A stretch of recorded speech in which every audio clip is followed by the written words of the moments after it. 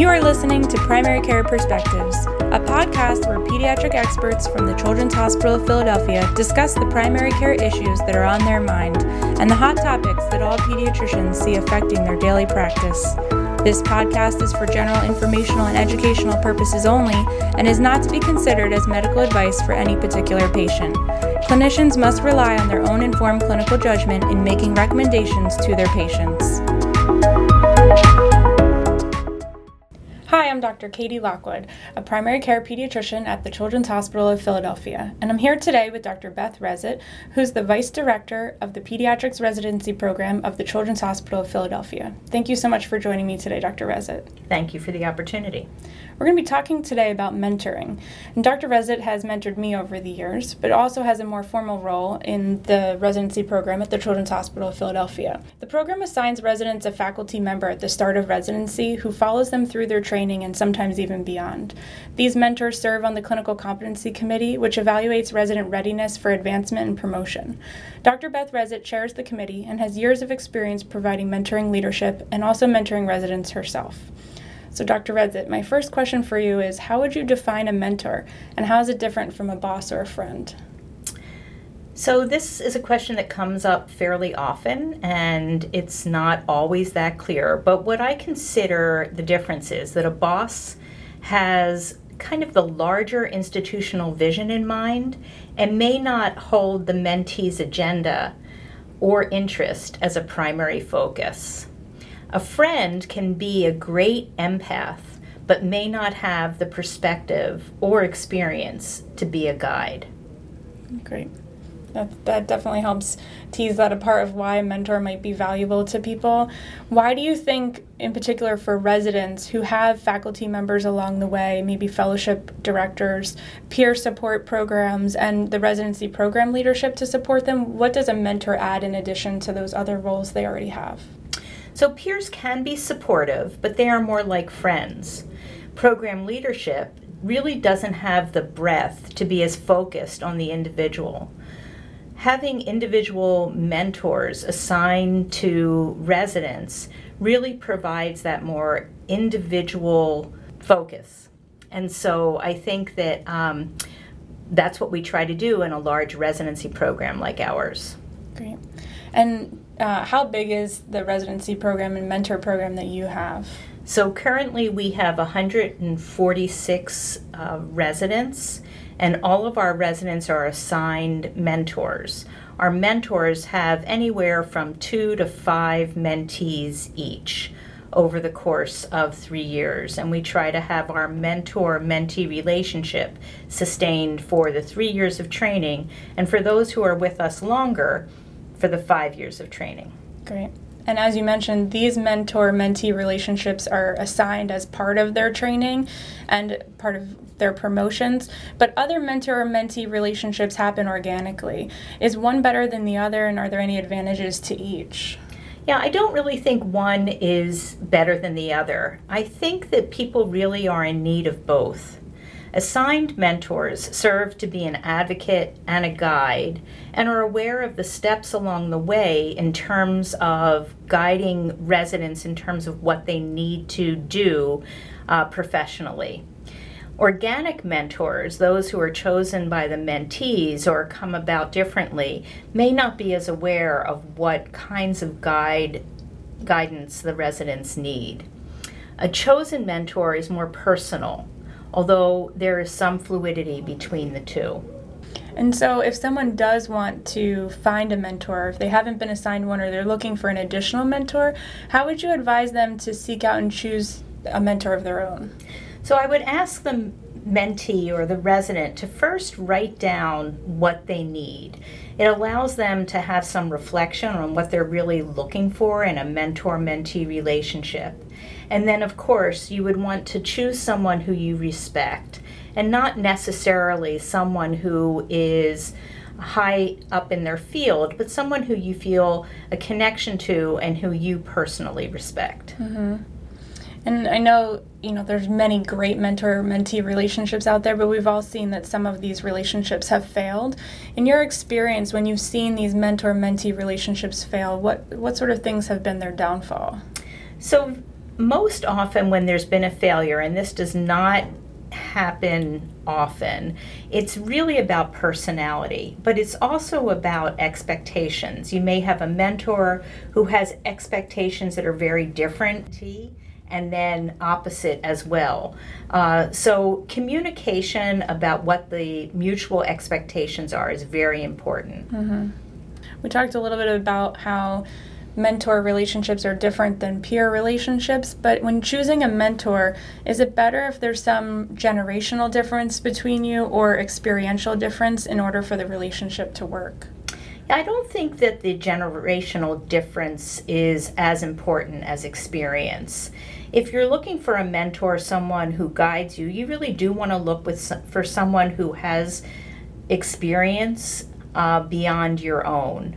And so a career guide should really be someone who has experience, but often someone closer in age may be more appropriate if you want to talk about issues that you are going through because of your adult status as a new faculty member or a resident, or perhaps a new parent, or displaced from your home. So it may be best to have somebody who's close in age, or it may be best to have someone who is more distant.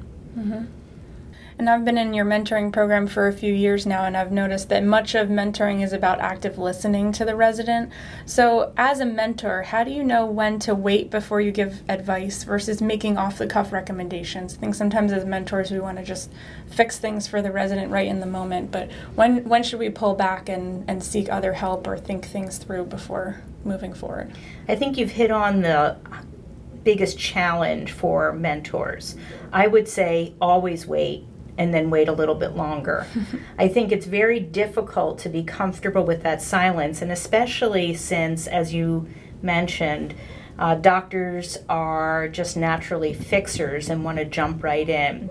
So I think it's a skill that you have to practice, and it is difficult to master. Even when we are precepting or attending on the wards, allowing time for thoughtful reflection is a challenge. It's very fast-paced, and so using the time when you're sitting down with someone in a mentor-mentee relationship is very important to allow for that time. You can use provocative phrases like, "What do you think?" or "what if" phrases like posing a hypothetical. Or you can also say, "Try this on, just between the two of us. How might this feel?" And those may be leading questions that allow for some reflection. That's great advice. A good mentor knows their mentees very well, but how well does the mentee need to know the mentor? Does the mentor need to be open and vulnerable to their mentee as well as the vice versa? I think that's a great question, and I come across this question all the time when offering advice to parents. How open do parents have to be with their children, especially as they're getting older and becoming young adults? And I think it's a personal decision, but one needs to decide how much to share and how much to hold back. The mentee is really looking for a role model and also looking for guidance. They're not looking for friends. However, over time, if a relationship develops more into a friendship, then the rules may change.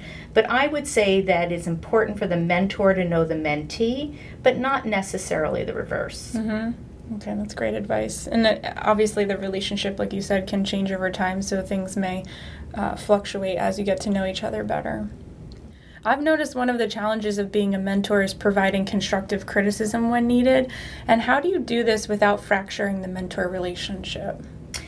So I think that you always need to set it up. You have to make sure your mentee is ready for feedback.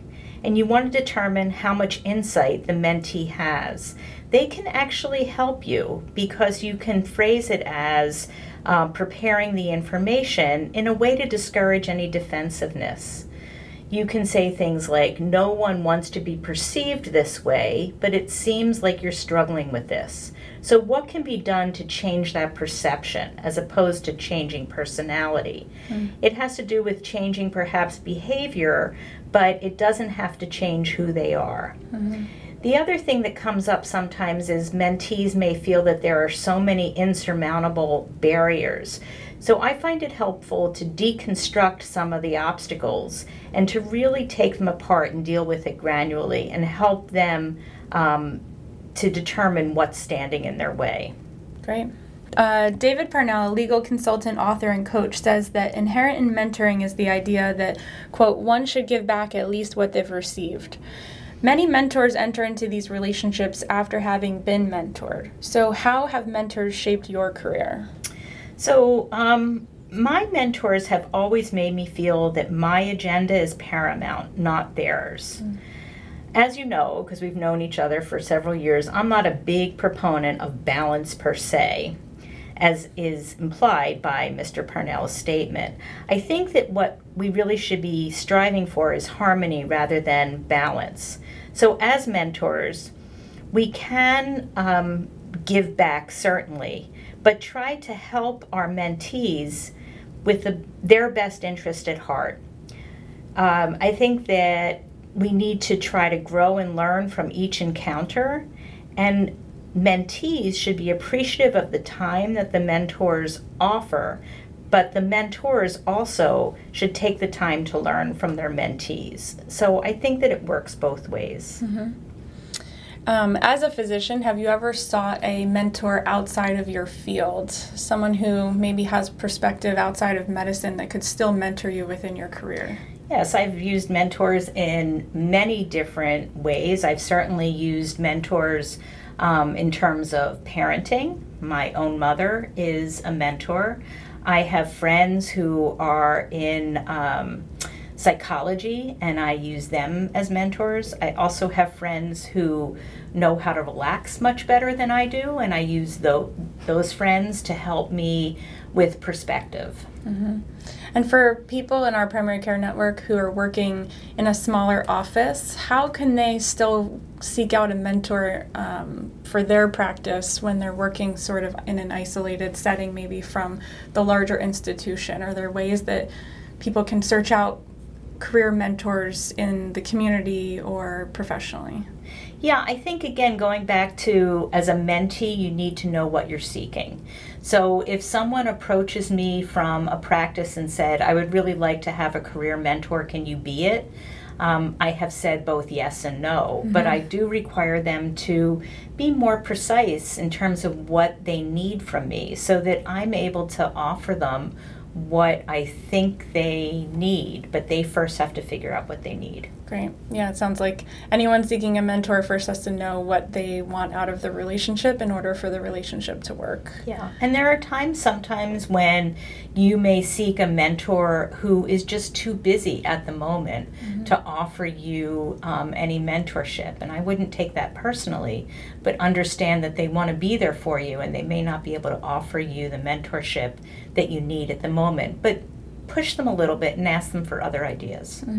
And on the flip side, maybe not offering to be a mentor when you know you're too busy to maybe give that mentee the most of your time. Yeah, that is a downfall. People really want to reach out to those who are coming up behind them, but it does require time, and so don't do it if you don't think you have the time.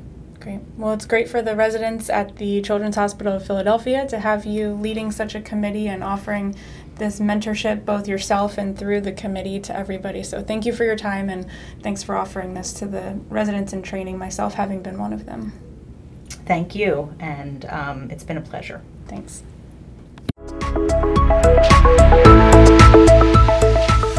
Thank you for listening to this episode of Primary Care Perspectives.